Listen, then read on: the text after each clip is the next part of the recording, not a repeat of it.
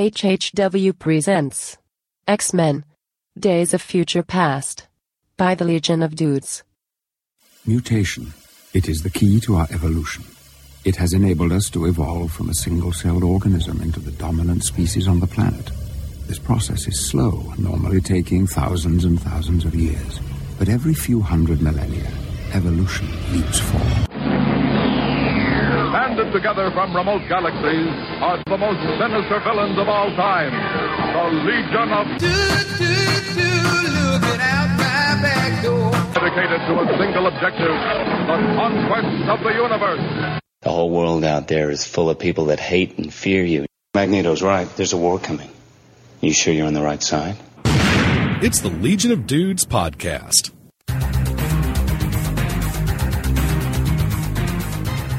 Are mutants dangerous? We're not what you think. We are the future, Charles, not them. They no longer matter. We must know who they are, and above all, we must know what they can do. Welcome to a half-hour Wasted presents The Legion of Dudes, X-Men, Days of the Future Past. I'm Russell Latham, and I'm joined with my fellow mutants and altered humans, The Legion of Dudes. Guys, introduce yourselves. How you doing? This is Ken Morgan. This is Adam Reed. Hey, this is Adam Umack. This is Jim Dietz. And this is John. All right.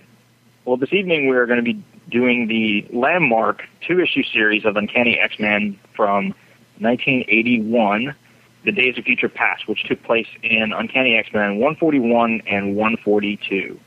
This series is kind of special for me. This 141 and 142 marked the beginning of my collecting run of Uncanny X-Men. These weren't the first issues I got, but this is where my collection of issues start. And from 141 up until present, I've got like a 95% complete run of Uncanny. So when I was a kid, this was always kind of my holy grail of collecting. I'd heard about this series a lot.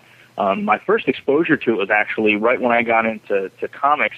One of the things that brought me into comics was the original The Marvel Superheroes role-playing game. I wasn't as big into D&D, but me and my buddies used to play a lot of Marvel Superheroes.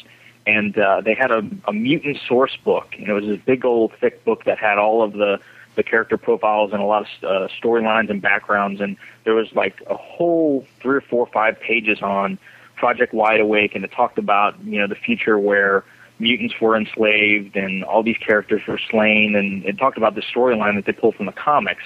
And that just totally grabbed me. And from there, I kept searching back. This was before the internet, so you had to kind of hunt everything down and go to the comic shops or the newsstands and try and find hints and clues as to where these issues took place. And so eventually I was able to track it down as 141 and 142, and I read it in trade at one point. And one year, probably about 10 or 11 years ago, my wife for my birthday one year got me went to the local comic shop and actually picked these up off the wall and bought them for me. So from that point, I've worked backwards and forwards to kind of fill my collection. So this is one that kind of has a special place for me. I don't know if this for the rest of you guys. How many of you guys are reading it for the first time, and how many have read it before? I just read it for the first time. Yeah, same here. First time reading it. I don't actually read a lot of X-Men. Yeah, this is my first time. I've read some X-Men. This is a little bit before my comic reading in general. I was familiar with the story. I heard of it, but this is my first time reading it. I read this when it came out. I was a huge fan of the Claremont, Byrne, and Austin X-Men. For me, they're pretty much like the pinnacle of X-Men comics in general. I mean, I really don't see any other run. I mean, there are some that are really great. I mean, obviously the Claremont Lee run and the Paul Smith run, and they all have their good points or whatever. But for me, the ultimate X-Men are the Claremont, Byrne, and Austin years. And this was near the end of that. And actually, Russ, this is near the end of when I stopped collecting X-Men. My run starts right around issue 100. But for me, this is like my golden age of X-Men. This is the X-Men that I love. This is the X-Men that I think of when I think of the X-Men. And when I was a little kid reading these as they came out, I anxiously awaited every issue. Byrne and Austin's art in this at the time, no one could touch them. Just as detailed and as beautiful and as well done as the art was at the time. There were very few people working at that level of craft at that point in 1981. You said this was traded. Was it just 2 issues in the trade, or was it part of something else? Or no, I believe for a long time they traded it just as those 2. So it was a really thin, trade because and this was one of the early trades. I mean, this thing's been traded for a long time. It's kind of like the Dark Phoenix saga, where it's been traded, constantly. The whole Dark Phoenix saga, the original Death of Jean Grey, and Days of Future Past. Like I said, it's just really the high point of the X-Men for me as far as my comic collecting is concerned. Now, this story is shortly after Dark Phoenix, is that right? Yeah, Dark Phoenix ended with 138. Dark Phoenix was 129 to 138, and here we pick up 141. So this is very shortly, after that happens. And as we'll see going through here, we don't see Cyclops in this story. He's kind of absent at this point. After Jean's death, he kind of goes on hiatus for a while and kind of wanders around a bit. And Angel kind of stays on as the legacy member of the team. Right, and that also explains that they refer to, as we get into the book, when they're in the quote-unquote present time, Kitty's just starting her training, because that was, of course, a storyline where Kitty was recruited into the X-Men. Right. So one of the things, just kind of starting off with 141, the first thing that jumps out, of course, is the cover. To me, I think this is probably, if not the most famous X-Men cover, but one of the most famous covers I think of in comics. Right away this grabs you. I mean, if you hadn't been reading X-Men or you have been reading X-Men, to look at this cover and see, obviously what's an aging Wolverine, and at this point you couldn't tell who is, standing next to him, but a close to middle-aged type woman, and in the background we see all of the key members, past and present of the X-Men, and everyone is pretty much either slain or apprehended. So you're seeing, Cyclops, Nightcrawler, Angel, Iceman, Beast. It looks like, at this point, Marvel Girl, which was interesting. It looks like in the background. And then you see, like, Banshee and all slain, and then we should, some of them are apprehended, like Storm and Sprite, who, is Kitty Pryde, later becomes Shadowcat. When you say the background... When you say the background, you mean right behind Kitty's head next to Wolverine, that one? Right. I thought that was Scarlet Witch, maybe. That could be. Yeah, you're probably right. What a great cover. I mean, Arthur Soydom recreated this cover for Marvel Zombies, its first go-around. And also, a friend of the Comic Geek Speak podcast, Tom Hodges, the Star Wars artist, recreated this cover as an homage on the magazine Star Wars Insider, with Obi-Wan standing in front of a wanted poster of Jedis instead of mutants. Right. I think I saw a cover for something. I can't remember what it was. I thought Tom Duranick did something, a similar homage. I can't remember what it was for, though. Could be wrong on that, though. I believe Andy Kubert did a Batman homage to this, too, with the Joker and Harley in front of all the Batman villains that had supposedly been taken out not too long ago as part of the RIP. Even though I didn't read a lot of X-Men, when I was younger, I definitely remember this cover. For some reason, it sticks out for me. Mainly, most of my X-Men knowledge comes from the cartoon in the early 90s and then the movies. But yeah, I definitely have seen this many times before. Yeah, they adapted the story in the cartoon, I believe, too. Yeah. Well, one of the things that we'll talk about after the issues, I think, is the cartoon series, real brief, and kind of talk about the differences and how they were able to pull current comic storylines into the cartoon to kind of make it, a little more modern and up to date for the newer audience to kind of give them a feel for the story as well. These 2 issues also set up a ton of continuity that plays out later in X-Men. Rachel Summers as Phoenix, the whole Cable. I mean, all the whole future scenarios that end up later on in other X-Men storylines start here, pretty much. Yeah. Would you guys say that this is 81? You said, right? Yes. Cover 81, so it's like very tail end of 80. So would you say this is almost like the launching point for Wolverine as like, the main character that they began to push for X-Men, or did it happen previous to this? Because I know after this came all of the like Wolverine miniseries and Wolverine and Kitty Pryde and all that stuff that was going on in like the mid-80s.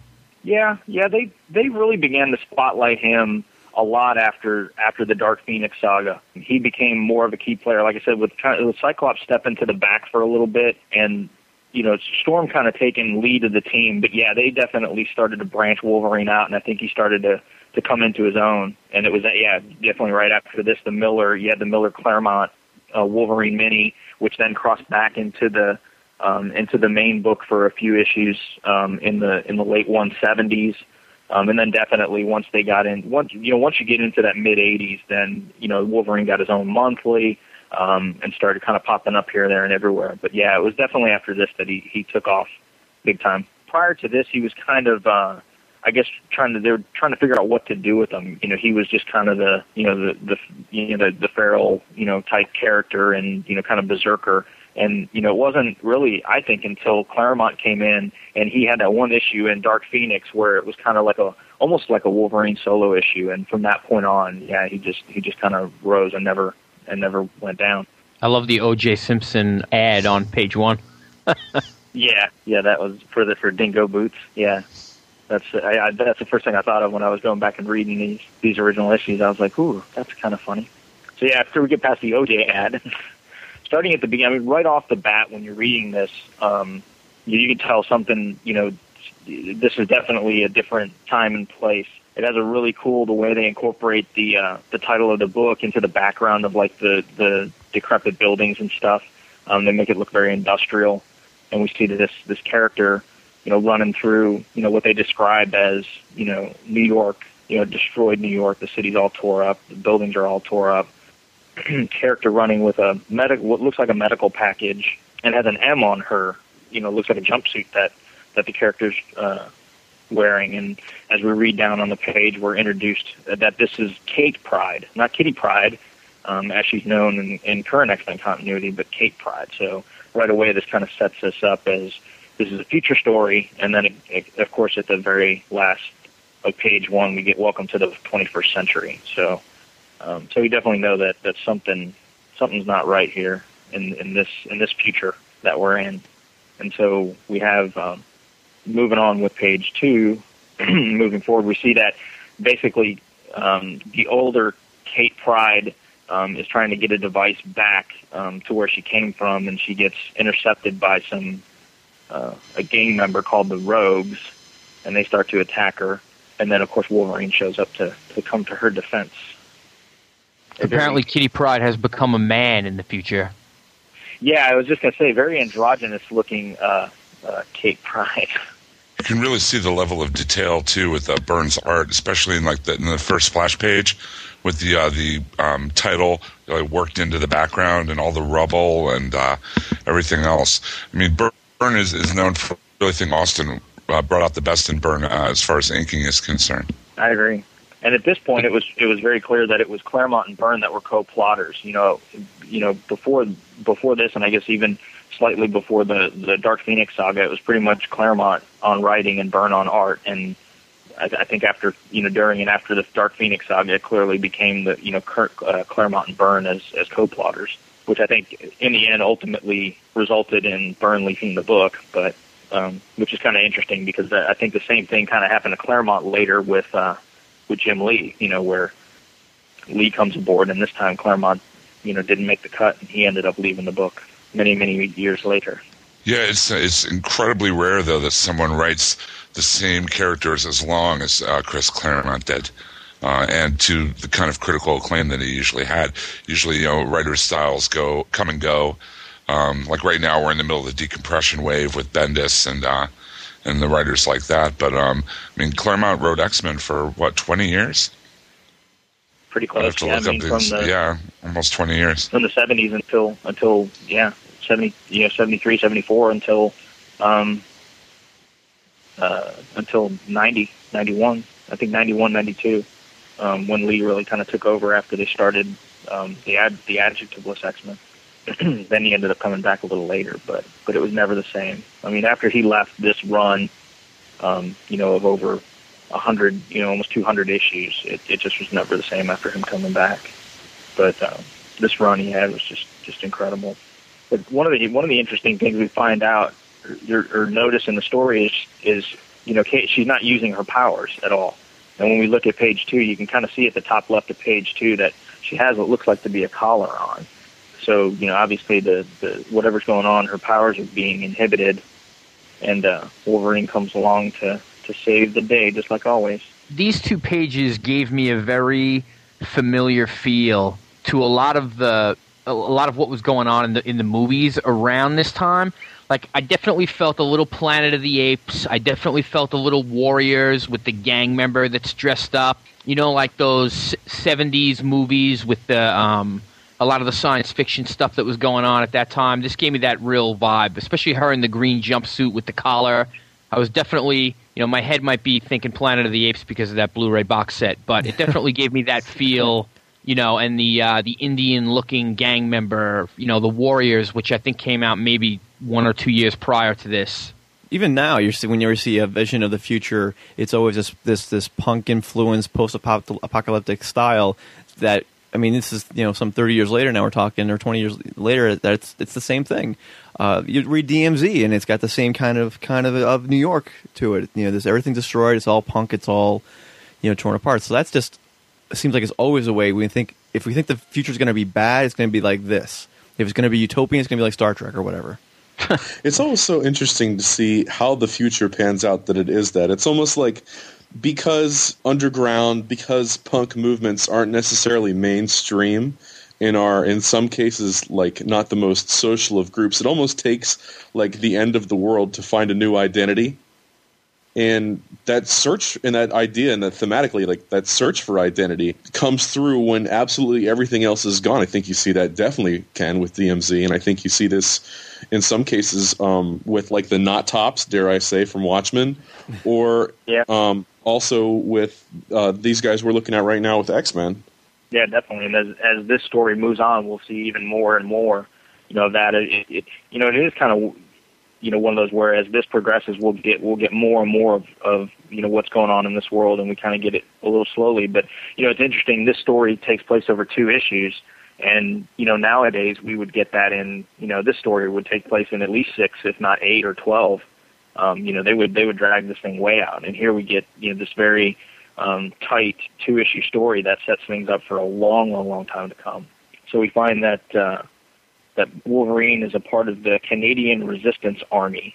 And it looks like the Sentinels, the rest of the world is watching North America to see what these Sentinels that have taken over are going to do. And the minute they move and spread out from North America and start heading towards Europe, they're going to launch a full-scale nuclear strike. And so, you know, there it is.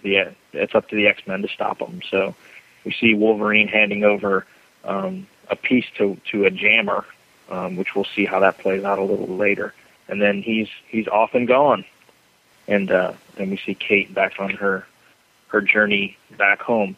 Now, moving on, what's labeled as page 5 in the issue, we kind of get, you know, again, more glimpses. We see a bus, so, you know, as a mode of transportation being pulled by horses. So again, we get this almost digression. You know, society is degressed or regressed, I guess, and instead of, you know, gasoline-powered, you know, engines and whatnot, we get, you know, horse-drawn buses and, you know, other vehicles to move people around. Noticing the bus, in the interior of the bus, we commented she's wearing the M on her uniform, indicating a mutant. You see all the people wearing the H, and we see that's everybody's displaying some kind of identification. In this case, H is they're clean of mutants and they're allowed to breed. You know, that even procreation is being controlled for fear of creating more new mutants. Yeah, and that they, you know, the designation of A, you know, for anomalous human or a normal person possessing mutant genetic potential. So, you know, they're starting to tag everybody, you know, down to the DNA level to figure out, you know, who's got that, you know, that X factor that's, you know, waiting to pop. I got a very, very big Scarlet Letter vibe from using those tags. Are you kidding? I'm getting the Holocaust, you know, with the Jews being marked, you know, the same kind of vibe there, because that's really what the mutants are living in. The South Bronx Mutant Internment Center, it's a concentration camp. Yeah. We also find out that the year here is 2013. So, you know, back in 81, this would have been, you know, 33 years. You know, now we're at 2008. We're only 5 years away from the mutant apocalypse. So get ready. I was also getting flashbacks to seeing the original X-Men movie with the scene with a young Magneto being taken to the concentration camp, and you know that was kind of his motivation in the movie, was to prevent that from happening again to mutants. And I guess that's always been a theme of the X-Men, is that's the fear of the mutants being victims of genocide, basically. And this is it's in this era really that this really starts to become a big recurring theme for the book. Up until now, in the Golden Age stuff, they really didn't harp on the whole, world that hates and fears us kind of thing.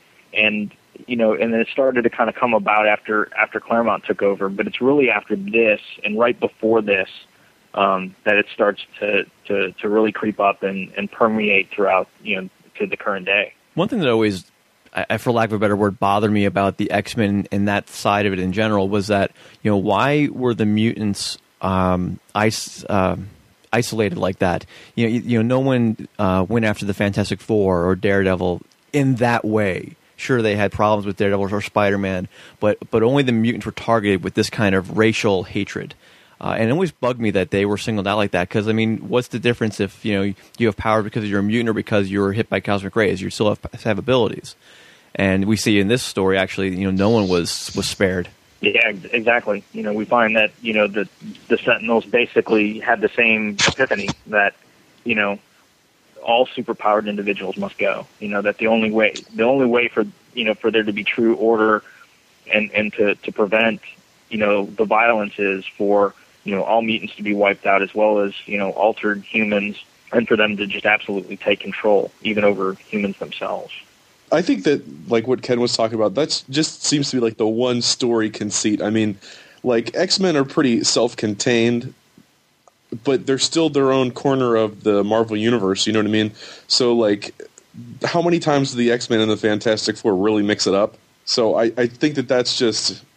It's the conceit to the X-Men story specifically, but not to the Marvel Universe as a whole, unless you're dealing with something huge. You know what I mean? It was fun reading Civil War when I think it was Wolverine turned to the other heroes like, yeah, not so much fun, is it? When you're being targeted because of your powers, huh? Yeah. Well, the cool thing about the X-Men is, in the 60s when Stan Lee and Jack Kirby came out with it, it was a metaphor for the civil rights movement. On the base level, it's a metaphor for the alienation all teenagers feel. And then you can also use it as a metaphor for genocide or Auschwitz or things like that. It's not original to me that people have always said that Magneto is Malcolm X and Charles Xavier is Martin Luther King.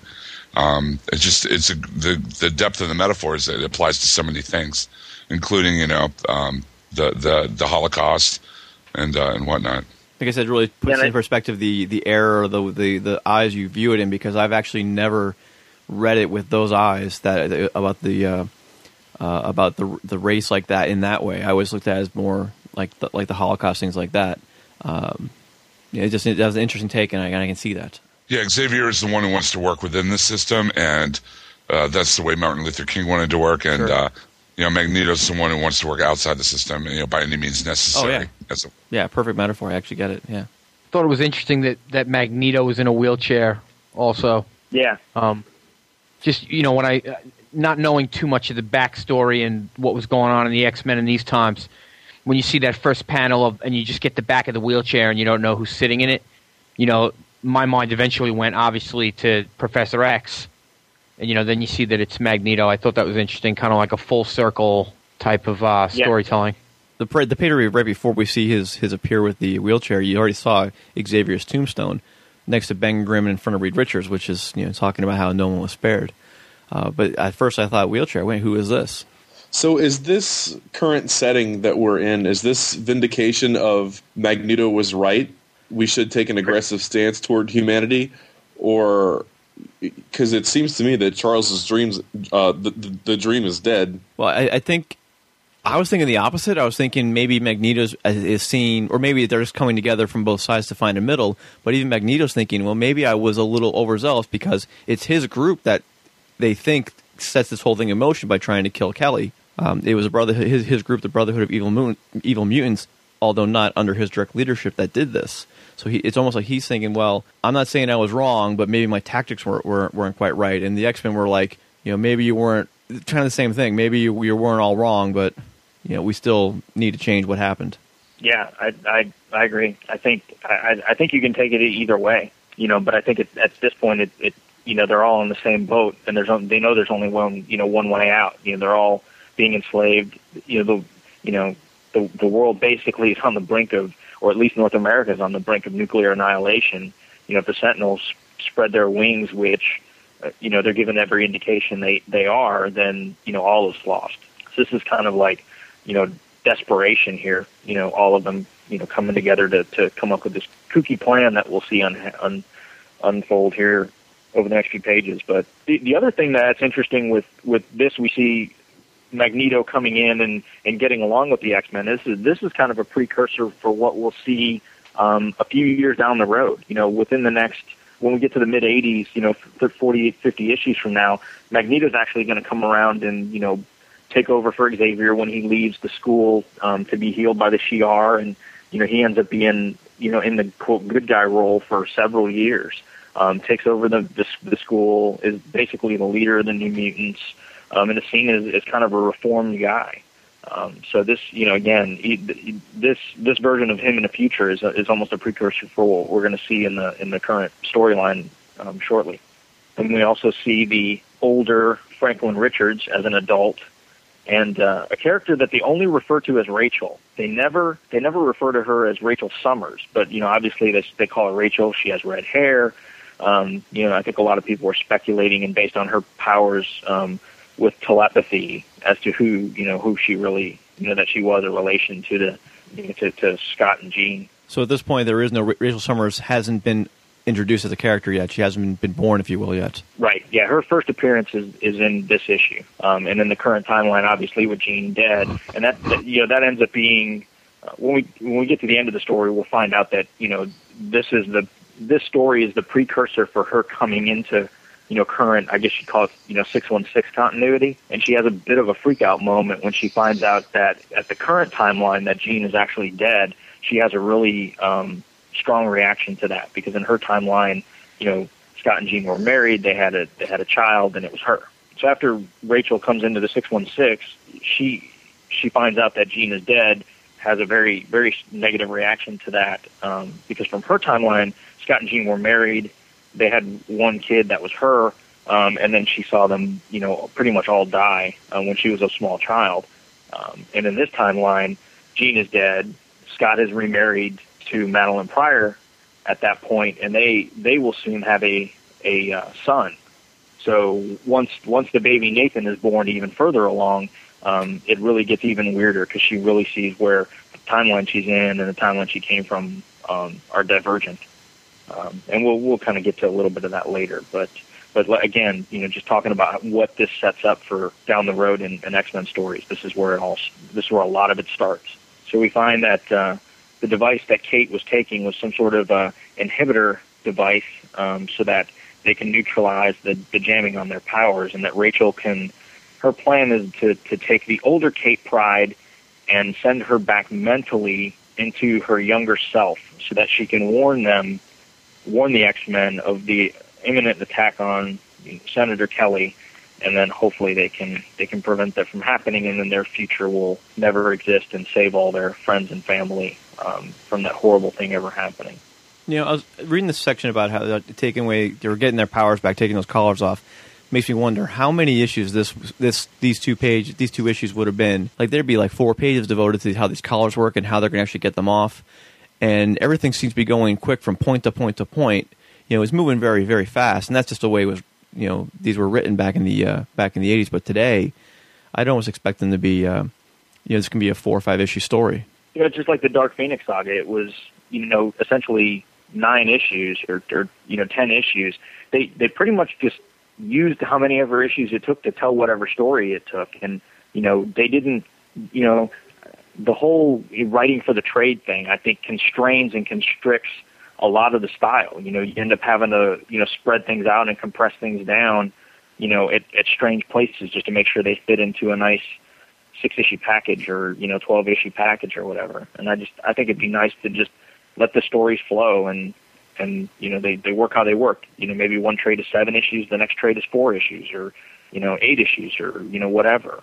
It's really the hallmark of Claremont's writing, though, is that He uses a lot of caption boxes, but he does move things along really, really well and really quickly, and there's a lot of information to absorb. Whereas nowadays, I mean, we usually get like 3 or 4 panels and maybe, one caption box, or, like you were saying with the inhibitor collars. I think that scene in one panel where they show Kate Pryde walking, across the graveyard and all those tombstones. I mean, that probably would have been a whole issue under Brian Michael Bendis' hand, Hey, I had a question about Senator Kelly. The full name is Robert F. Kelly, and of course that's dangerously close to Robert F. Kennedy, with the last couple letters and consonants and whatnot changed in the last name. And I'm remembering the X-Men cartoons, which I had more experience with than the comics.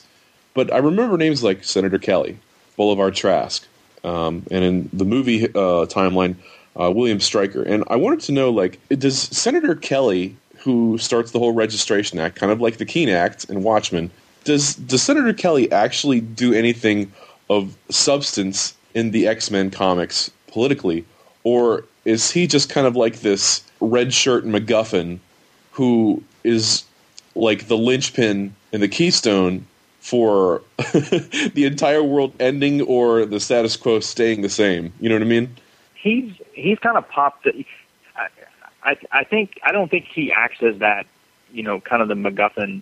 I think at this time he did. He was kind of the vehicle for the story, and then he popped up, frequently for quite some time. But he ended up, eventually kind of flipping sides. I think more than once, but for a while came out in favor, kind of being the friend of the mutant, kind of thing. Had a change of heart. And just kind of showed up here and there. So he's kind of changed his tune a little bit, but he's never been they've never really revisited this, I guess, and kind of made it a recurring thing where, if something happens to Senator Kelly, the world is going to die again, or they keep going back to the fact that, they have to keep him alive. They never really beat that to death again. They pretty much use it here, in order, that they have to save him, but I don't recall that, happening in the future. And if I'm not mistaken, I think several years ago, spoiler, they actually killed him off. I think he's dead in the comics as well, just like in the movie.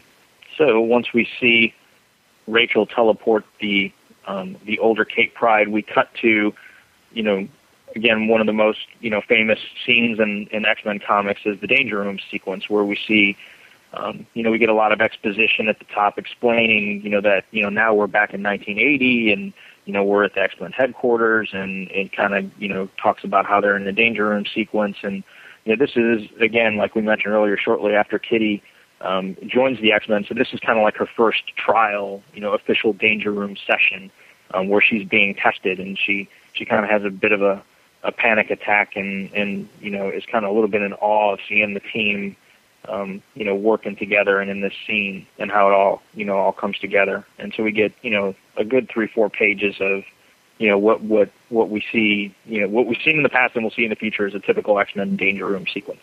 You guys keep mentioning the decompression writing and how this is kind of like the opposite of Bendis and everything. This is like anti-Morrison writing. This is like, don't leave anything up to the dummies who are reading. Explain everything to them. Yeah. The exposition in the thought balloons and in the, the text boxes is like, let's make sure everybody understands exactly what we're doing every step of the way. And that's not a criticism. It's just an observation that, that style's pretty much gone away too. Now there's much more, mystery in it and trying to let, inference and trying to let the reader figure things out. And I think part of that too is just, at this time, comic shops were still, I think, a bit of an oddity. Back in the early 80s, there weren't a ton of comic shops out there. Most people, I think, were still getting their books, off the newsstand at the bookstore, at the 7-Eleven or the, Stop and Go or whatever. And, it was hard to track back issues down, and I think a lot of this dialogue and all this exposition is just to make sure they keep people in the loop so that they come back and read the next issue so they don't feel so lost. Right. And now it's even like they're encouraging you to go find the other stuff. Right. I think a lot of that is the way Marvel does things, or at least Marvel of this time and before. I remember hearing a quote from Stan Lee, every comic is somebody's first comic. So you've got to put something in there, even if it's just one sentence, one line to explain what's going on. Spider-Man's power came from a spider. Kitty probably can face through walls. Wolverine's got adamantium bones. Something to get everybody up to speed with where they are. And so you don't have that. You're not guessing. You know who the players are and what they can do or what they are, and you can just enjoy the comic now without having to think too much. And I think that's something that Morrison, especially, and even DC in general, some other ones, sometimes get away from. They think, oh, well, our readers know who all these people are. And that's not always true. Well, I mean, in fairness, it depends on what the story is, too. Like, I just finished Morrison's first hardcover that came out on Justice League of America, and that's about as pretty. I'm going to explain everything as best I can, too. So I think it depends on what's editorial looking for as well. Then, of course, we see that Kitty basically passes to her first session where it looks like she's been squashed by this crazy danger room type contraption that always seems to be able to appear out of nowhere. And then she phases through, and they're all up in the observation booth and kind of having a good chuckle because they all, thought that, her first time out she'd be in big trouble. And, basically the fact that she can phase through everything, she just kind of was able to just kind of breeze right through. I love how they even explain how, you think if she can phase through things, why doesn't she just fall through the floor? And she's not. She's just stepping on the air, basically, which is why she doesn't even fall into the trap door. That's just a perfect example of what I just said. They explain everything, even if it's just one panel or one sentence, and that's great. I've always wondered why doesn't she just fall through the floor, and now I know. Then, of course, we get the crazy psychedelic acid trippy circles going on, and we see that I thought Morrison wasn't right in this one. Claremont was a man ahead of his time, or maybe it was Byrne.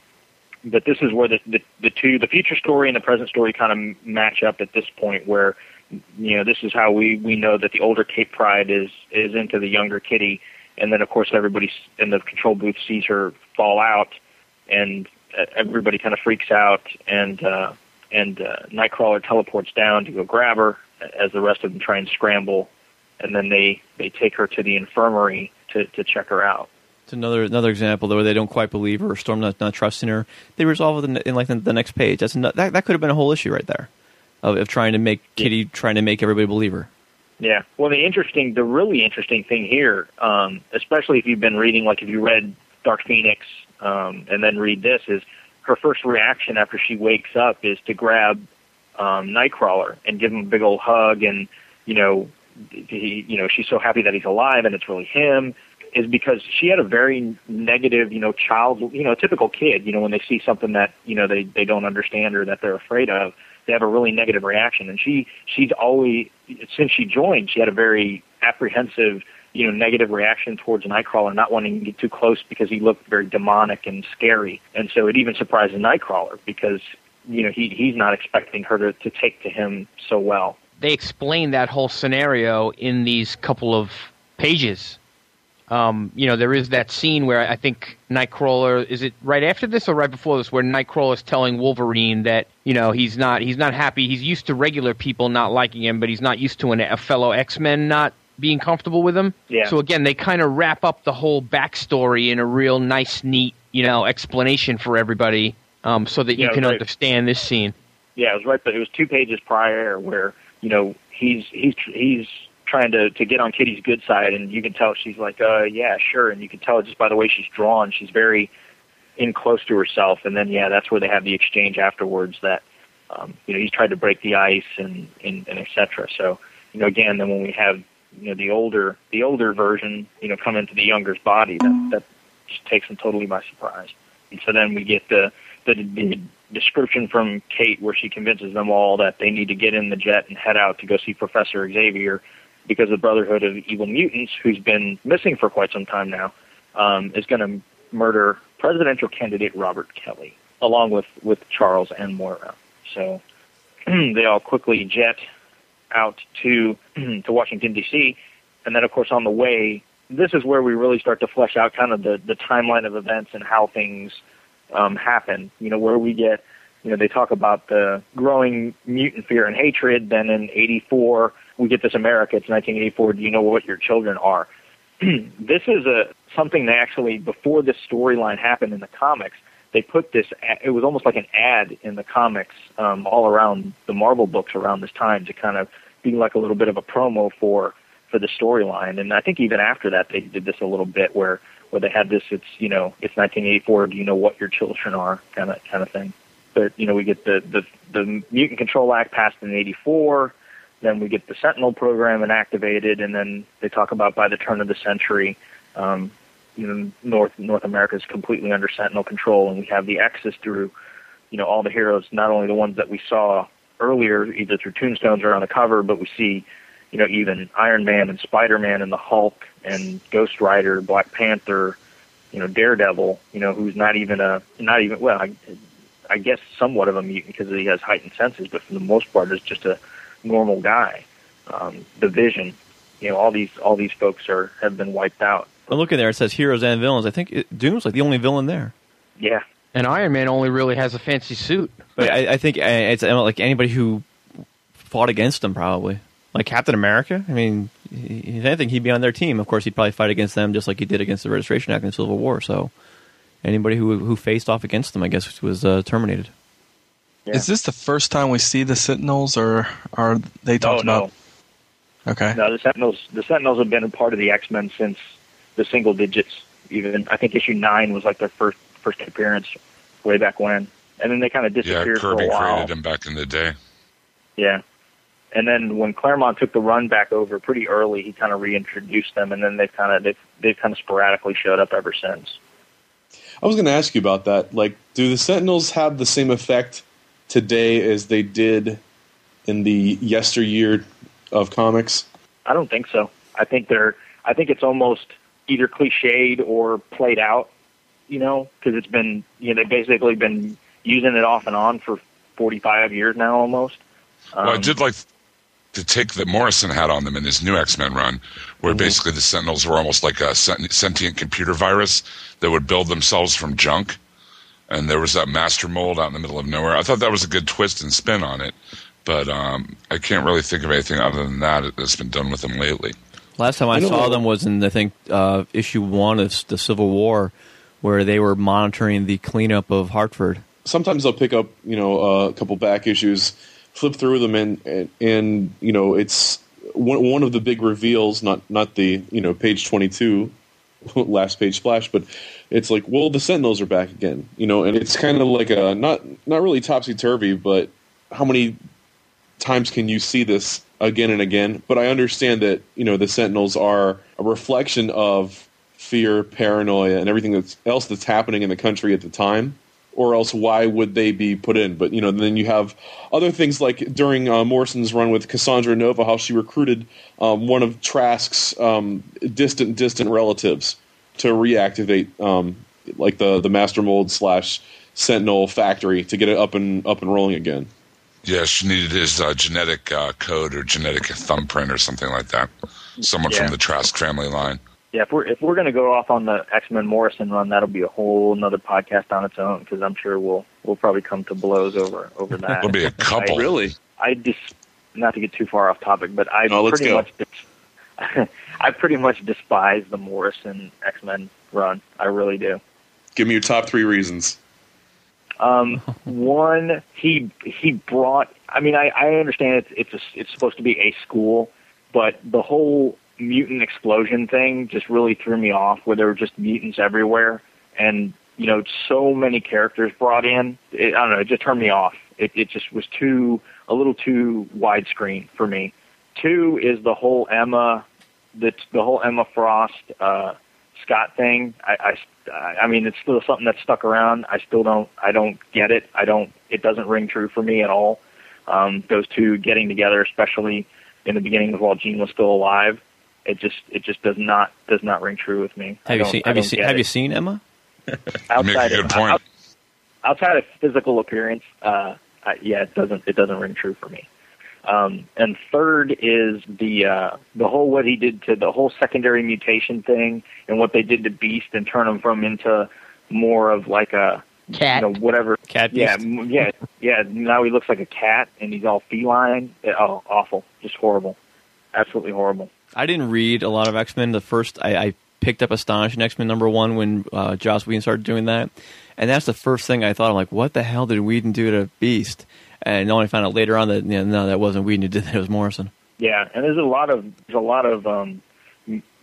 misnomer that it was really Claremont, because the first time he actually appeared was in Claremont's Extreme X-Men, and that was only because Morrison had pretty much already written it in, and Claremont kind of had to shoehorn it in with his story, because originally Claremont had Beast in Extreme, and then Morrison had intended to write him into New X-Men, and kind of came up with that whole secondary mutation and had it all plotted out. So Claremont kind of had to engineer his book to make that work, and then he flipped over to New X-Men. But those three are among several of the many.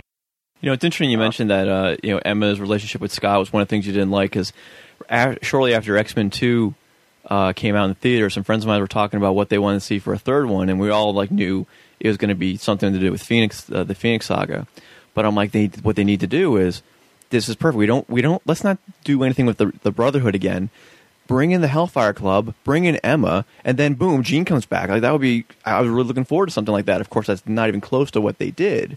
Well, that third X-Men movie though, that was ridiculous. Well, that's what happens when you get rid of the director. He was too busy making a crappy Superman movie. Just to rein us back in a little bit here. I'm looking at this page where Colossus is giving the old fastball special with Wolverine. They really took a lot of all three movies have borrowed a lot from this book, huh? Well, the fastball special is that's been, I think, part of X-Men for as long as... No, absolutely. But this, it's so close to what they did in the movie. Yeah, in that Danger Room sequence, especially with the Sentinel, yeah. Right.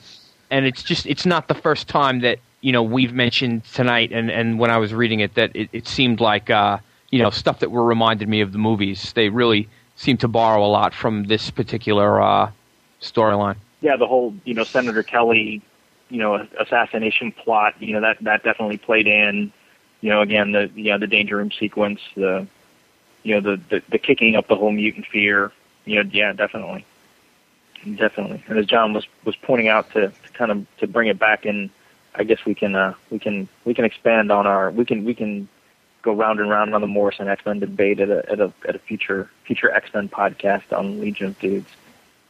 But okay, so we cut back to the future after Kitty or Kate, I should say, has kind of retold the current X-Men team of what happened to them as well as everybody else in the future, and what the assassination of Senator Kelly has brought on humankind. We cut to 2013 again in New York City.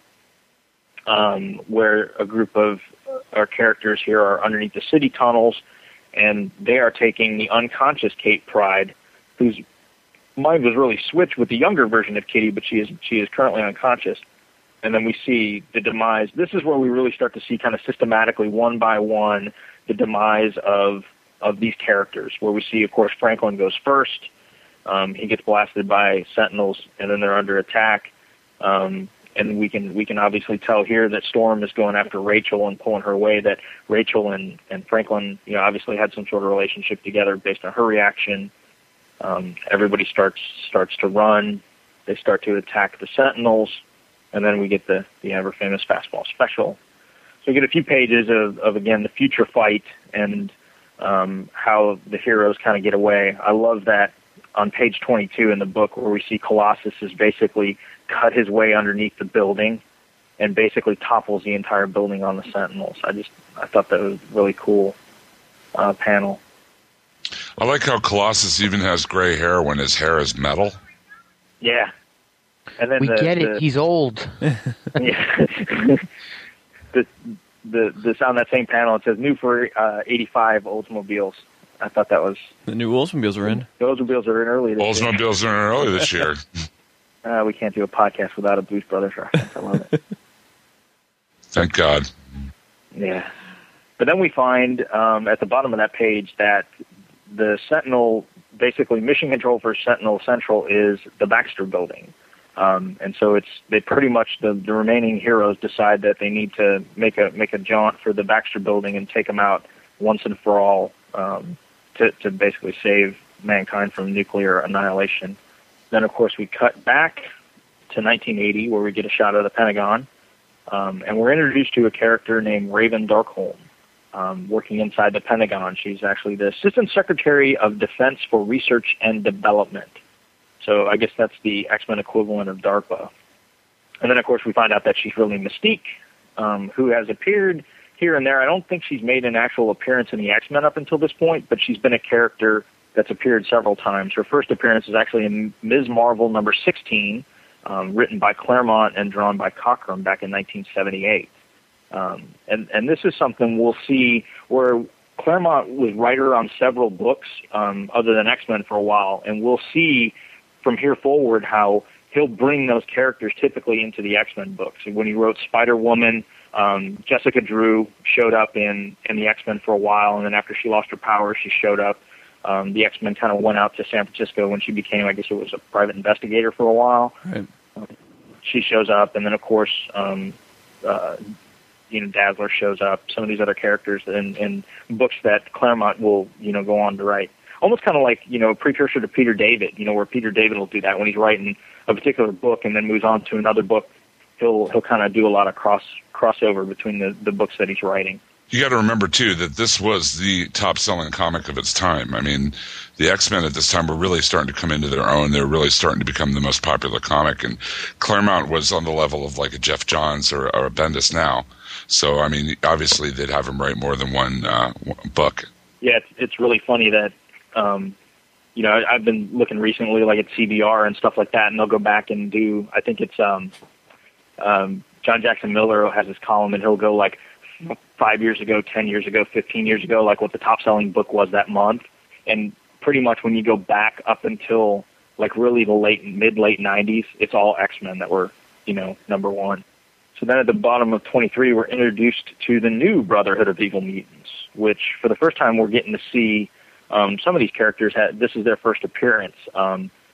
Avalanche, it's the first appearance of Avalanche, Pyro, and Destiny. Did Avengers Annual number 10 come out after this? Yes. And then just to note, the original Brotherhood of Evil Mutants were Quicksilver, Scarlet Witch, Mastermind, the Blob, and Toad, and Magneto, right? Yep. So Blob is the only one that's kind of the holdover from the original team, and as we see the last page, the last issue, he was busted out of jail by the team. But the interesting character here is Destiny, who's a blind precog. And one of the interesting things that we'll see with her moving forward is that it's really highly intimated that Destiny and Mystique are lovers, which at this time in the early 80s and into the mid 80s, that was a pretty, I guess, controversial thing, and they never come right out and flat out say it. But if you read the book, it's very clear that that's what's going on between those two characters. Then of course we have the typical few pages of the bad guys going on about arguing with each other, and they're preparing themselves for the plan, and Mystique is getting them all worked up into what they have to do, because Senator Kelly is pretty much starting up the beginnings of very anti-mutant sentiment and hatred, and Xavier is getting ready to speak at the hearings. And then we fast forward and see that we arrive at the hearings, and we get our X-Men heroes in civilian clothing showing up to try and get Professor Xavier's attention, to let him know that they, about Kate and what she's here to do, and that they need to protect the senator, and to make sure that, Kate is on the level and that she really is who she says she is. The funny thing to mention, if you guys look at page 28 in the actual book, it's the fourth panel.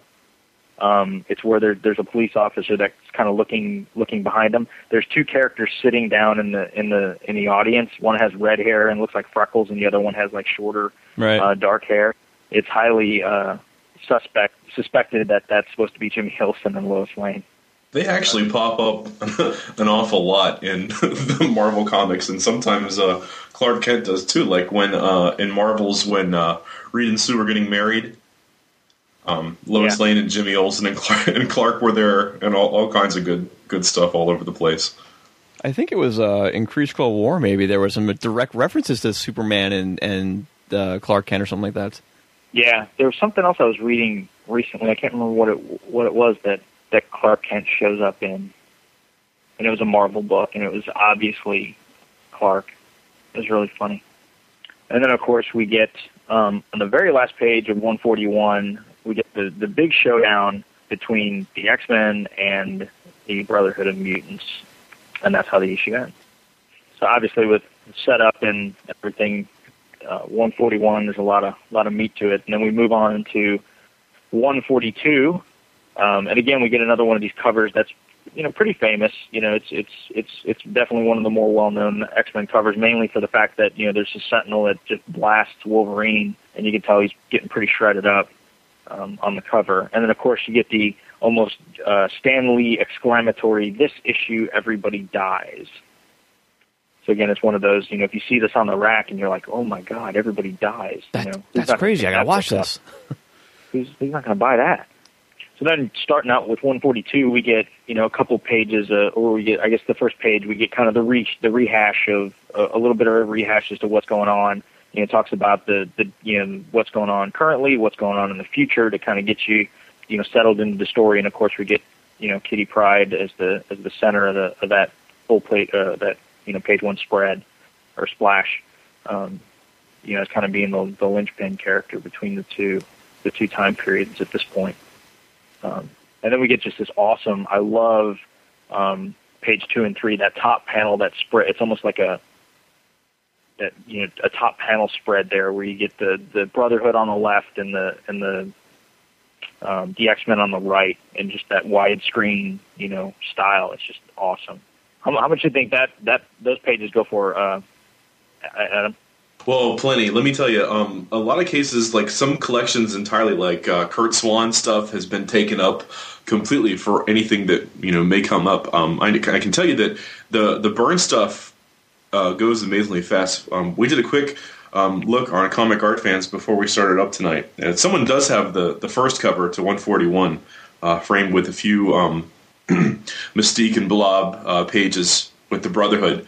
But you're looking, this is like, how much does the Ark of the Covenant cost? It doesn't matter when, it's just a matter of, when you look into it, you will lose your soul, which I'm sure we can all appreciate. But to put a price tag on this, if you go back to our last episode, this would be one of those please inquire price tags. Like, I can,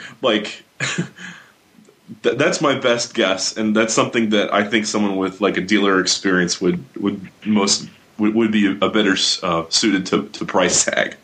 Yeah, I couldn't imagine. I love two of my favorite runs.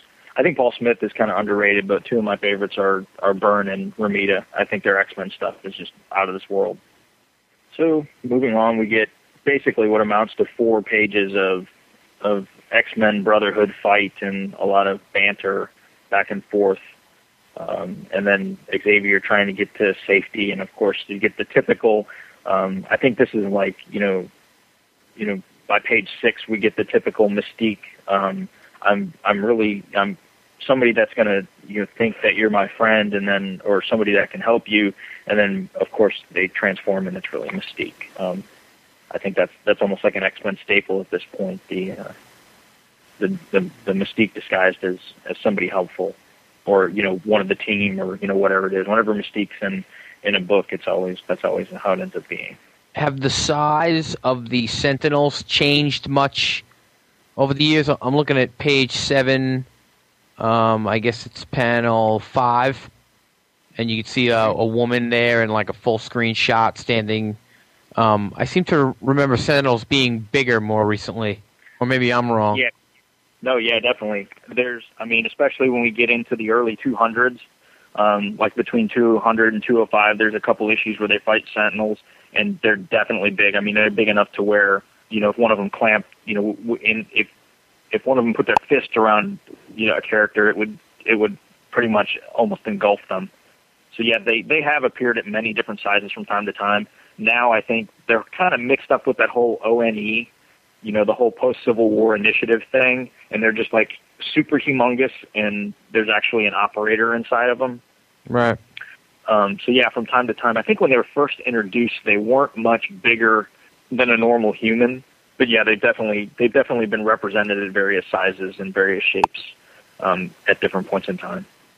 I know when they first came out, they were really big robots, and then there were other versions later. I know, like Nimrod or whatever, that were more human-sized and smaller. So, yeah, and definitely, that's one of the things we'll talk about too. That came out of this is the whole Nimrod concept as well. So then, of course, Mystique has some sort of knockout gas, and Moira and Xavier are now unconscious. And then Destiny comes out, and Mystique is trying to get a good beat on, how things are looking for the future. And again, Destiny kind of says, well, there's she can't tell the future because there's some sort of anomaly that's taken place. And as we know, that's Kitty Pryde. That is that anomaly. So then we get, we get this whole, recap thing, which we wouldn't really see. Nowadays, any recap would be that kind of that first page of the issue that kind of gives you the rundown of, the top section is, what the book is about, and then the bottom section of that first page, it's kind of what's been going on lately kind of thing. And in this book, we get, basically what amounts to, a page, almost a full page to kind of recap, what's been going on and how, Kate's been displaced and, what their mission is in the whole 9 yards. And it's pretty much taken panel for panel from the previous issue. So again, we've had almost 2 recaps in the first 7 pages of the book, which again, very unusual for today's standards. So then we cut back to the future where the remaining surviving X-Men are trying to make a run for the Baxter Building and sneaking around Sentinels to get by. And then Storm kind of makes her move and attacks the Sentinel that's guarding the outside of the Baxter Building, which allows them to get inside. One of the other things that I noticed too, to kind of get back to the whole branding thing, the big M on the jumpsuits that they're labeled with, it's very similar in style to what will become with like Bishop, where Bishop has it as they were literally branded on their face. Mutants at that time were tattooed, right, with a big M, and it's in that very similar kind of style to what we're seeing too. And again, Bishop's kind of from that whole alternate future timeline thing as well. The other thing we get on page 11 is that it looks like Rachel, says, I don't, this becomes pretty important as well. She says, I don't know, Colossus, our world may not change at all. Instead, Kate's actions could create an entirely different timeline, an alternate parallel Earth. So again, this is where we get the concept of the future that Kate this is where they're kind of setting up the fact that, yes, Kate may have gone back into her prior younger self, but it's possible that either it's created a divergent timeline or that she's gone into a younger version of herself in a parallel timeline. And when Rachel comes into the normal 616 universe, that definitely plays out that, she's from a different timeline. Either, somehow they've diverged at some point. So it's interesting they kind of set that up here. And that wasn't something, I know in DC they had the multiple Earths, but, kind of divergent timeline stories, to my knowledge, weren't, really big in the Marvel Universe at this time. And I think, after that it kind of gets played out, quite a bit where, you have all these crazy stories that happen and, they take place in, weird, alternate timelines and things like that. And I think that's kind of Marvel's trademark almost. Instead of multiple Earths, they just have these infinite timelines that seem to exist everywhere. Yeah, I will say, for as much flack as DC has received for any sojourn into the multiverse, like Marvel has its fair share. I haven't heard the number 616 in a while, just because I'm not as familiar with Marvel. But if you look back just to recent memory in comicdom, you had Ultimate Fantastic Four having a crossover / into with Marvel Zombies. So that's like, number one, that's not even the real universe, quote unquote. It's an alternate universe merging with another alternate universe. Wasn't there also an Ultimate Fantastic Four having a crossover with the 616 Fantastic Four? No, I don't believe that happened. The Ultimate Fantastic Four is what spawned the whole Marvel Zombies thing. And then the Marvel Zombies ended up coming into the 616 and the Black Panther. I thought I remember seeing something with the Fantastic Fours doing some kind of crossover. I thought I remember seeing a solicitation for that a couple of years ago, but I don't read Fantastic Four, so I wouldn't know for sure. So I made someone here may know.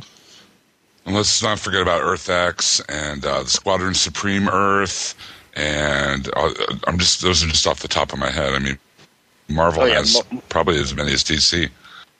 Yeah, Joe Quesada can say what he wants, but Marvel is just as, I don't even think guilty is the right word. I think it's just the way it is. I mean, they've got just as many alternate Earths and timelines and anything as DC has. Killraven. Even more so now. The only real difference is that, well, I guess I'm asking, it seems like the only real difference is that DC has them cross over and jump into each other's books more often, and Marvel kind of keeps them separate. Well, like, in fairness, since Infinite Crisis with all the multiple Earths, like, we haven't truly met any characters of real consequence in the DCU from the multiverse.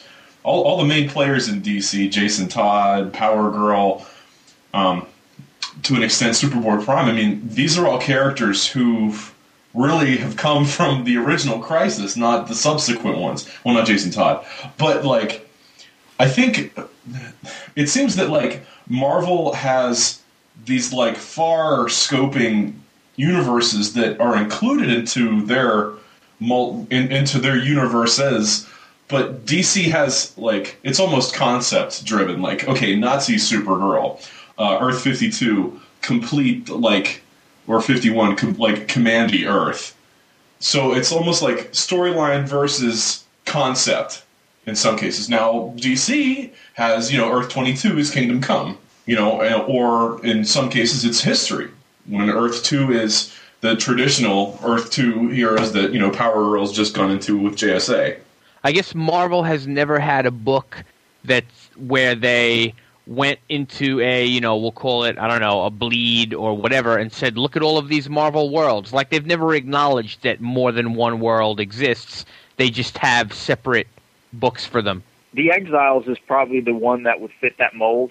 There's a book called Exiles, and Claremont actually picked up rewriting that. He's been writing it for several years now, and it's kind of that concept where there's a cast of characters, and they kind of they're made up of different versions of, and it's mainly the X-Men characters, and they're made up of different versions of these characters, and they basically, I know the first run of the book, there was a mission. They were after somebody that was going to these different alternate, Earths and doing something, and their mission was to stop them.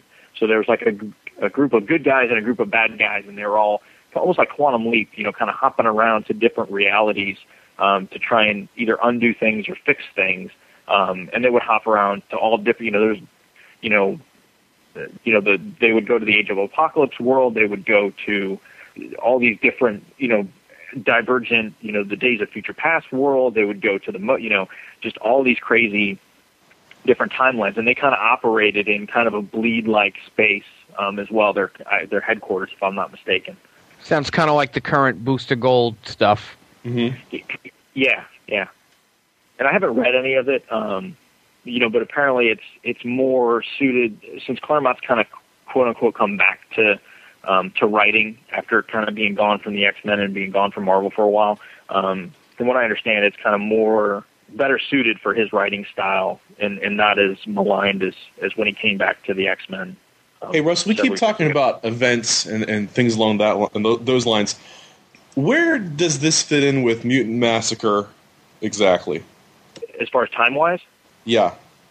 Mutant Massacre was from 210, basically Uncanny 210 to 213, 214. So we're 70 issues, so it's about 6 years from now. Okay. So do we look at Days of the Future Past as, like, the first X-Men event, if you want to call it that? Like, did this begat Mutant Massacre, which begat Age of Apocalypse, which begat Onslaught? Is that kind of what we're looking at here? I would say probably, if we're going to look at event, it would probably be Dark Phoenix Saga. That was the first time that a really big, epic-type story really happened.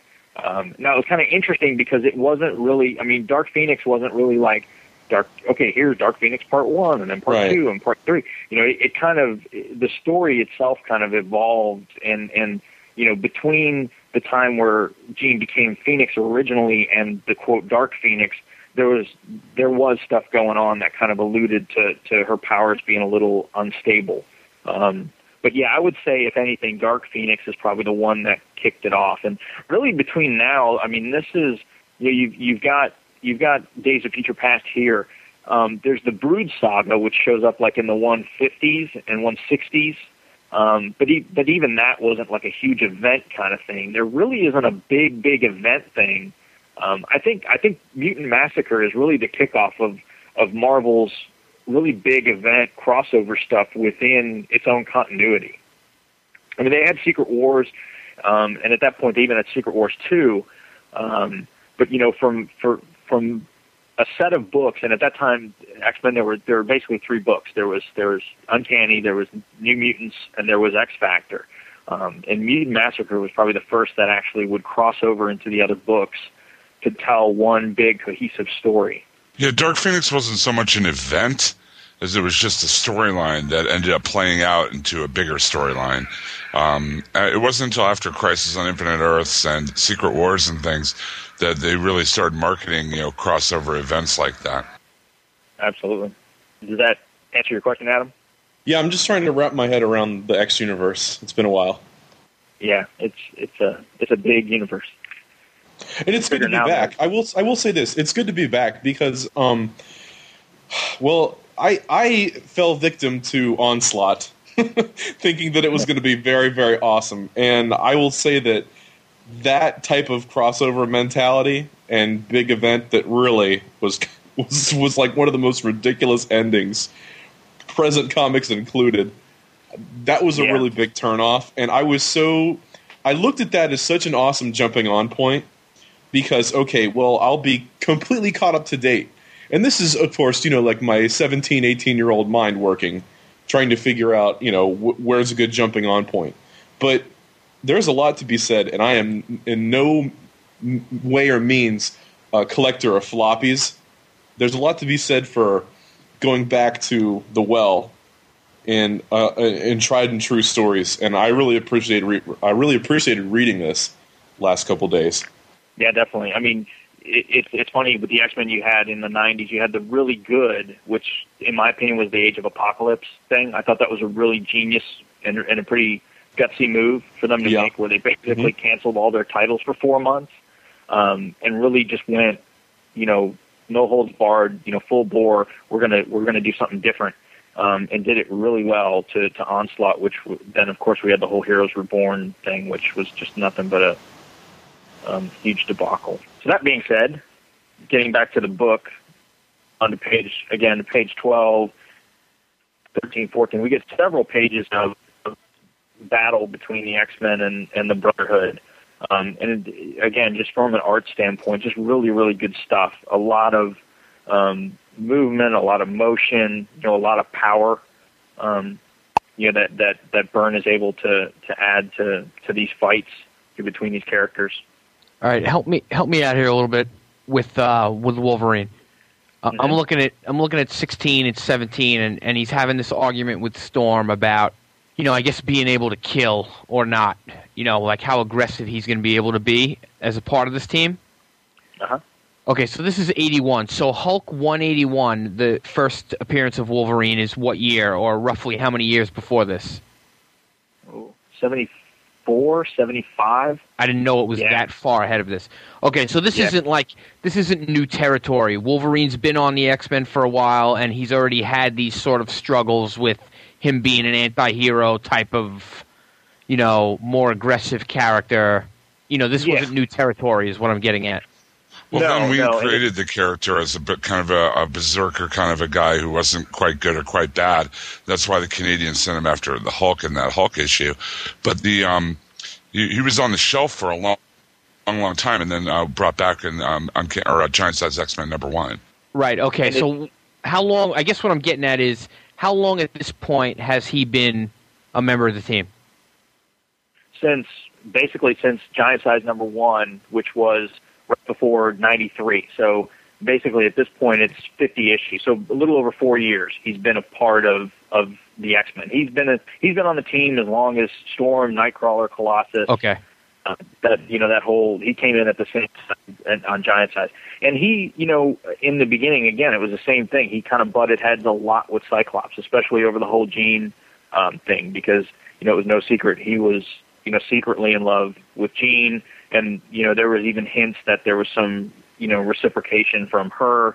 And in the Dark Phoenix storyline, there were, like I said, there's that one issue where one of the characters in the Hellfire Club, when they have a fight, can change his mass, and basically Wolverine does something, and they fall many floors through this building, and Wolverine ends up down in the sewers, and they never really show it, but he takes out and kills a lot of the Hellfire Club guards, and it's a very, like I said, one of those is very Wolverine centric, and it's the first time you really, they always hint and intimate at his character and how much of a tough guy he is. And that was the issue where you finally saw it unleashed a bit.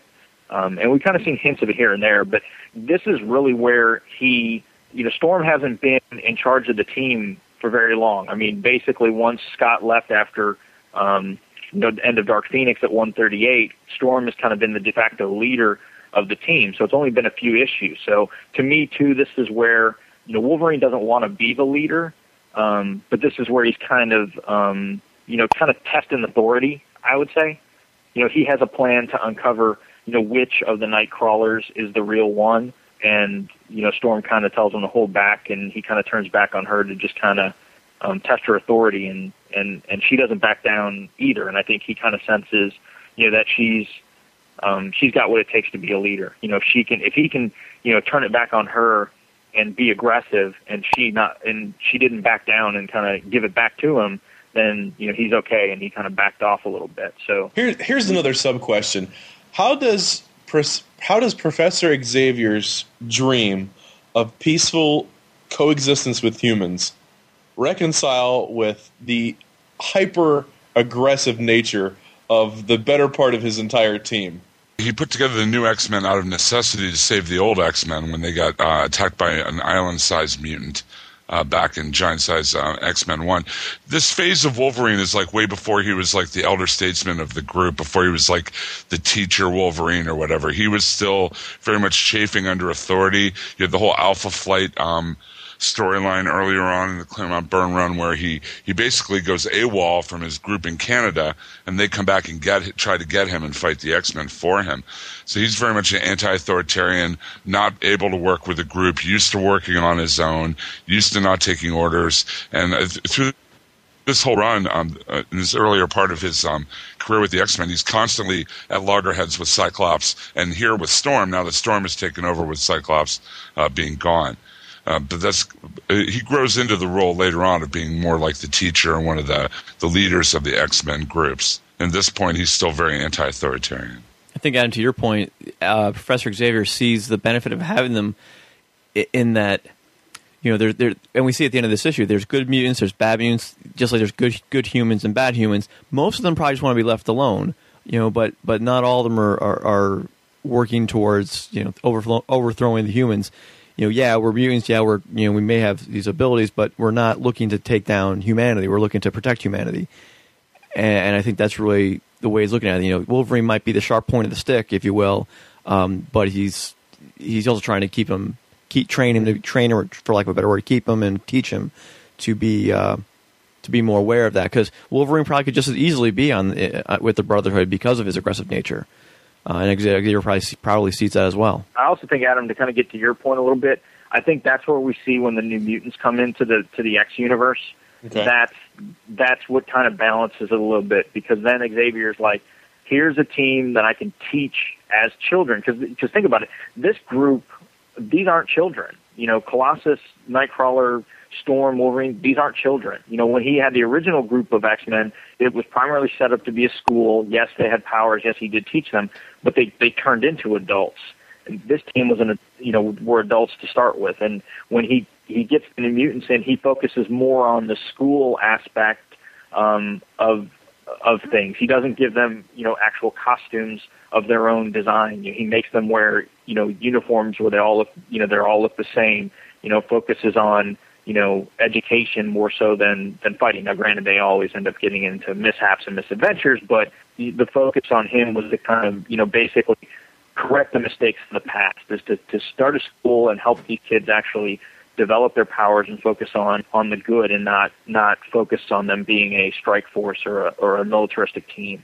And that actually plays out here pretty quick. I mean, it's pretty much the Brood saga that spawns in the 150s that spawns the New Mutants. So they show up within 12 or 2 years time-wise from these stories is when the New Mutants start up. Plus, Kitty, being the only school-age girl in the X-Men at this point, is wearing the old school uniform, and she's the only one, if you notice. So again, we get more fighting, and we see a Mystique disguised as Nightcrawler, obviously, and those two fighting each other. And then we see more of a pairing up of using some tactics here, where we get Colossus and Wolverine using a steel beam as a lever to move Blob, who supposedly cannot be moved. It's kind of as cool and silly as the fastball looked in the movie in X-Men 3. I can't imagine if they tried to pull something like this off in live action. Yeah, I think beyond cheesy would probably be a good description. But then we see again that this is where the tide is turning for the heroes against the Brotherhood here, and then we get. On page 21, we get what ends up being a revelation that'll come, in and out of X-Men storylines for many years and then ultimately get resolved. But there's a high hint here once Nightcrawler sees Mystique change back to herself, and he sees her has, she has blue skin and how has that look like he does, as to who she is and what her identity and if there's any connection between the two of them. And of course, Mystique says, ask your mother, ask Margoli Zardos, who would know better than she? And Margoli Zardos is the person that raised Nightcrawler from the time he was a small child and raised him in the circus. So this is the first hint that we get that possibly Mystique and Nightcrawler are related, that possibly maybe she's his mother or, possibly a sister or some sort of sibling. And eventually, many, many years later, during the Chuck Austin run, which again, there's another run we can debate about it with the Morrison run. I think it's the only run I hate worse than Morrison, is Chuck Austin's run. But yeah, big spoiler here. It's pretty much proved that Mystique is Nightcrawler's mother. Some 22, 23 years later. But again, it's one of those things that again, for the next 22, 23 years, they'll keep hinting at it in and out. If that's what's really going on. That's pretty awesome that, we've talked about a few times how quickly this moves along, this 2-issue story, but, to drop something like that in there that then ends up being a 22-year topic for the book, it's pretty amazing. And it was, it was one of those things kind of like Wolverine's past. It was always one of those things where you speculated and you kept waiting and waiting and waiting for it to, for the resolution for it, and every so often they would just kind of give you little hints and teases, so... Ultimately, the ending resolution was not so good. Then, of course, moving on to page 22 in the book, we cut back to the year 2013, and the heroes have made it through the Baxter building up to basically the main control center of the Sentinels to try and take them out. And this is where we see again a fastball special with old Colossus and Wolverine. And the Sentinel turns around and totally incinerates Wolverine down to the metal skeleton. Which, if that was today, give it about an hour, and he'd totally reconstitute himself. They've actually done that already in Astonishing X-Men. That happened. He survived re-entry into a planet and regenerated. They did that in the Civil War run, where he was incinerated and came back, which. Yeah, that's another thing I have issue with right now is Wolverine they've totally overpowered him. Although I think they've resolved that in one of the last, I think for Old Man Logan, I think they've resolved that he no longer can reconstitute himself. They basically say as a result of the whole enemy of the state thing that he basically cheated death and was given the ability to practically come back from death, and I think they've since straightened that out so that he's back to not being able to come back from a single piece of flesh to basically reconstitute himself with all his memory, I hope. And then, of course, we continue the fight, and Storm and Colossus are picking up where Wolverine left off, battling the Sentinels. And then, of course, we see Storm is pierced through the body from some sort of spear weapon from the Sentinel, and she goes down, and then Colossus freaks out and basically looks like he throws or punches the Sentinel right through the building.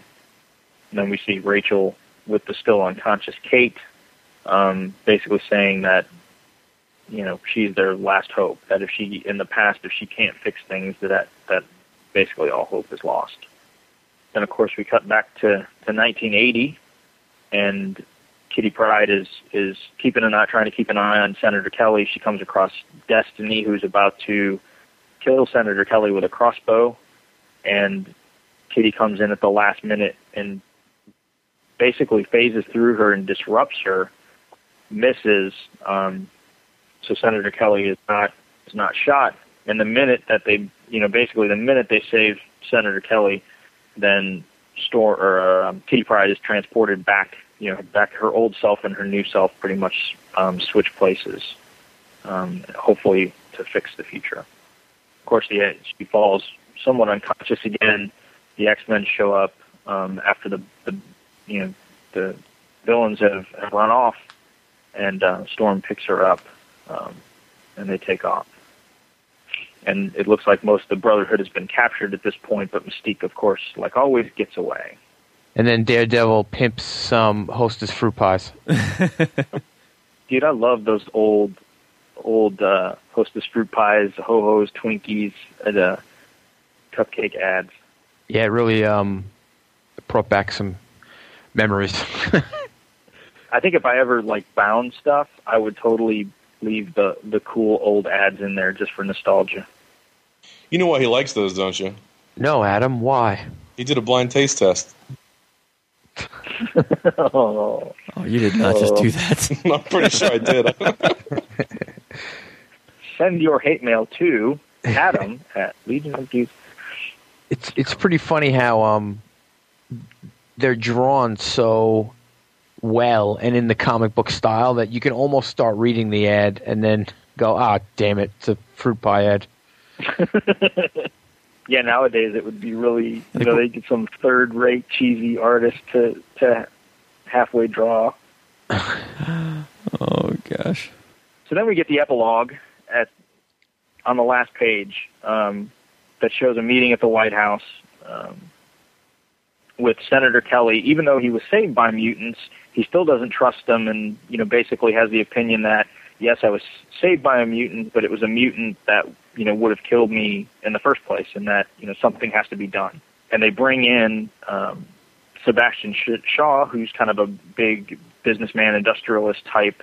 What these folks don't know is he's also a mutant and leader of the Hellfire Club's Inner Circle, which is basically a gathering of high-powered, rich mutants in the world. And this is where they bring in they want to restart the Sentinel program. They want to fire it back up again. And then they talk about the operation is codenamed Project Wide Awake, which this will kind of play out a little bit quite a bit moving forward. And this is kind of the beginnings of what we're thinking is the whole Mutant Registration Act. And this is where Henry Peter Gyrick comes in to the X-Men universe, and he'll stick around for quite a while, kind of being in the background of this plan. And correct me if I'm wrong, but Gyrick is kind of like wasn't he the Avengers liaison for a while? Wasn't that his big role? He was indeed. And yeah. Byrne had a good run on Avengers too, using Gyrick as their liaison when the Avengers were becoming more of a government-sanctioned team. Was he used in the movies at all too? I recognize the name, but I don't know that I've ever read it. Yes, he was. He was in a scene. I think it was when Mystique showed up, and he was on. It it looked like a Marine helicopter. He was, yeah, that's right. He was Kelly's assistant, wasn't he? The name. Kinda, yeah. Or they noticed part him. of his entourage. Yeah, well, he called him Gyrick, and yeah, he did show up, and he was disposed of, dispatched pretty abruptly, as I recall. Something's telling me he has a big part in the Avengers Initiative books. Yes, yeah, he does. He's still around to this day. For the next several years, like I said, he kind of showed he's almost kind of like a very villainous kind of guy. The typical government, clandestine, work behind the scenes, black ops type guy that's trying to get this whole Sentinel thing, rolling. And he's kind of like the president's right-hand man to make sure it happens. And again, this is where it rolls up. So that is the end of the two issues. The big thing that happens after this, of course, like we talked about, is Rachel Summers, or we will become to know as Rachel Summers, crosses over into this timeline. And there's an advanced Sentinel called Nimrod that also shows up, who is like a pink Sentinel human-sized robot that has awesome powers, and the X-Men end up having many battles with him towards the end of the 190s and the 200s, which is just really, really good stuff. Really, really good stuff. So this ending is kind of like this epilogue, I should say, is kind of like the Terminator 3 ending, like it doesn't matter what you do, this is going down anyway?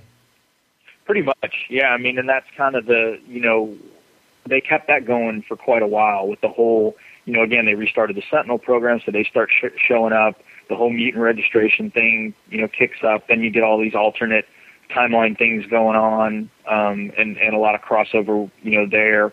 And in the future, the same thing. So yeah, it's the same thing that, when Bishop shows up, same kind of thing. He comes from a future where mutants were enslaved for a while and then had a big rebellion to quash it and again take control of it. So yeah, definitely.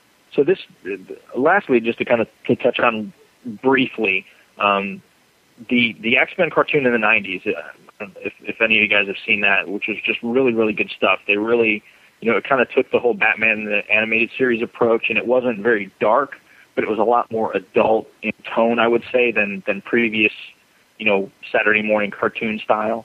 They borrowed a lot from comic storylines to go into comics in its 5 seasons. But the way they ended the first season was this whole Days of Future Past.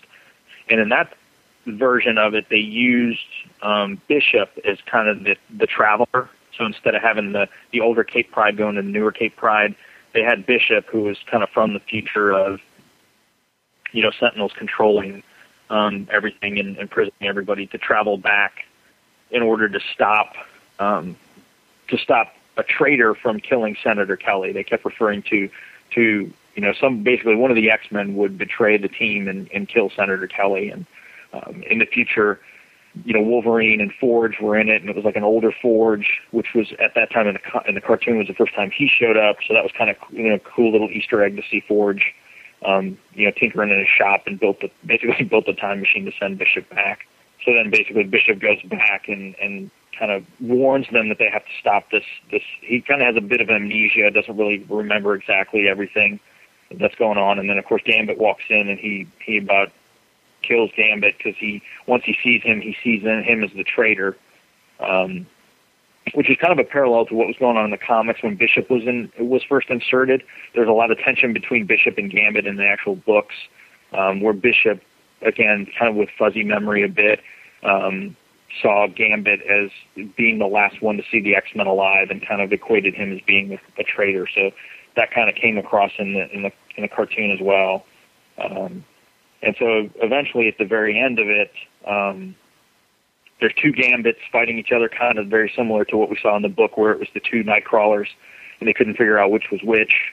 And in the comic where Wolverine was going to basically test one to see which one would teleport away as being the real one, Bishop was going to shoot, one of the Gambits, and then Rogue goes up and takes his little, he's got this armband thing on that's what anchors him into that time period. And as soon as she takes it off, he travels back to the future.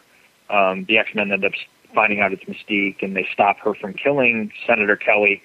But when Bishop gets back, the timeline hasn't really changed. You see there's, the future's still kind of destroyed, and you see Wolverine, his bones are in a tank, kind of like when we saw where he was blasted, all the flesh was blasted away and left with bones. They showed like a tank in the background, and his basically his skeletal remains are floating in the tank.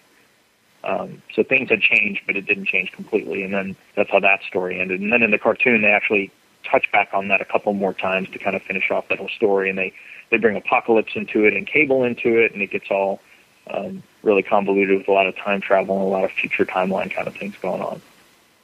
But very, very well done. I'm waiting for the day desperately when they legitimately put out the 90s X-Men cartoon run on DVD. I guess it's the newer X-Men cartoon that they didn't really put out a set for. They just keep doing like a couple of episodes per disc. They'll put out like a volume 1 and then a volume 2, but I think that's like X-Men Evolution or something. That's way after. Yeah, that was actually, it was cheesy in the beginning, and then it got a little better. And actually, Kyle and Yost, they actually wrote New X-Men, not the Morrison one, but the actual New X-Men Academy Expo, and then it turned into Young X-Men now. And then they actually wrote the Next Avengers, the cartoon. So they wrote a lot of the X-Men Evolution stuff. And the second, third, and fourth seasons of that were actually pretty decent. It was a lot more kid-friendly.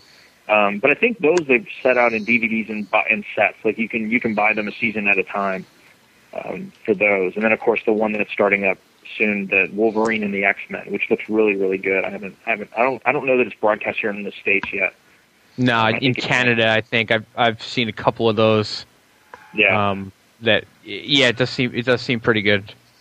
Yeah, it almost seems like it's got a lot of ties to the '90s show, but it'd be interesting to see how that pans out. And while we're on the animation topic, I think there's a DVD coming out. It's that Hulk versus, right? And I think one of them is Hulk versus Wolverine, and I think it's Hulk versus Thor that's also on it. I think so. Yeah. Yes. Yeah, the Hulk versus Wolverine has a lot of parallels to Hulk 181. That whole first appearance there in the snow. I can't remember if Wendigo shows up or not, but yeah, it's very similar to that. Yeah, I'm looking forward to that. Very cool. Well, this was good. I'm glad you chose it because I haven't read X-Men in a long time, and it was nostalgic and cool. So, do you guys think it held up pretty well? I mean, obviously this story's almost 30 years old now. There's a terrifying thought, but how do you think it holds up? I think it holds up real well. It's just as prevalent today. Like I said, I hadn't read a lot, but I really enjoy it too, just like John was saying. Yeah, other than the stark differences in the writing style from today, I think the story held up fine. It was just so evident about how they, like we were saying about, how they just make sure they point out everything, but yet it still moved really fast. They pointed out everything, but it was only 2 issues. So it's kind of like an interesting dynamic, but I thought the story held up really well. Good. Like I said, this is definitely one of my, top 5. I would say definitely top 5, if not top 2 X-Men stories of all time. I think the Mutant Massacre definitely is number 1 for me above all else, above Dark Phoenix, above anything. That's my favorite, but this is a pretty close second. Like I said, for me a lot, it's where my current collection begins, so it's got kind of a sentimental value to me as well. Well, I think it says something for it that so much has come out of it. So many, they've obviously gone back and pulled things from it to carry storylines on, even today. So it's obviously a very important couple of issues in the X world. Yeah. Final thoughts? Nope, I don't think so. I guess that wraps us up. Yeah. Cool deal. Next week is Watchmen 11. 1 minute to midnight. 1 minute to midnight. Getting close to the end. Don't forget about our contest that we're running with the Watchmen for Mercury and the Murd collected edition and a soundtrack. If you email us or send an email to read@legionofdudes.com, don't forget, with kind of a calling out the dudes moment. If there's something in the Watchmen that you've picked up that we haven't, send it on in, and we'll pick the best entry that we receive, and and we'll send out some goodies to the winner. Cash donations do help.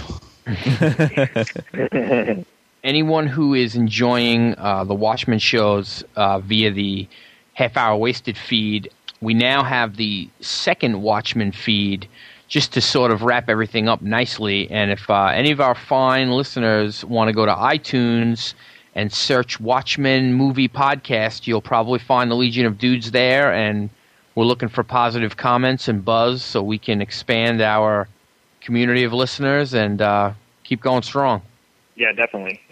We're hoping that, the separate feed just for the Watchmen stuff, I think we may end up posting up a couple of the one-shot stuff, but with the movie coming up, we really want to be out there and be prominent with that coming up and get a lot of activity. Yep, and it is known as the Watchmen Movie and Comics Podcast on iTunes. So please leave a comment for the Half Hour Wasted feed as well. And, while you're there, drop us one over at the Watchmen Movie and Comics feed. And as always, you can send us an email at comments@legionofdudes.com. You can post a response to this particular issue or this particular show or any of the other shows that we've done or the Half Hour Wasted shows at thecomicforums.com under the Half Hour Wasted forum there. The Legion of Dudes will be represented at the New York Comic Con this February 7th, 8th, and 9th. I don't think we have a place at Podcast Alley, but we will probably be hanging around. We'll be hanging around there. We'll be all over the floor. Be all over it like a hobo on a ham sandwich, so come by and say hi. Definitely. All right, cool deal. See everybody next week for Watchmen 11. And have a Happy New Year. Yes. Good night. And a Happy Festivus.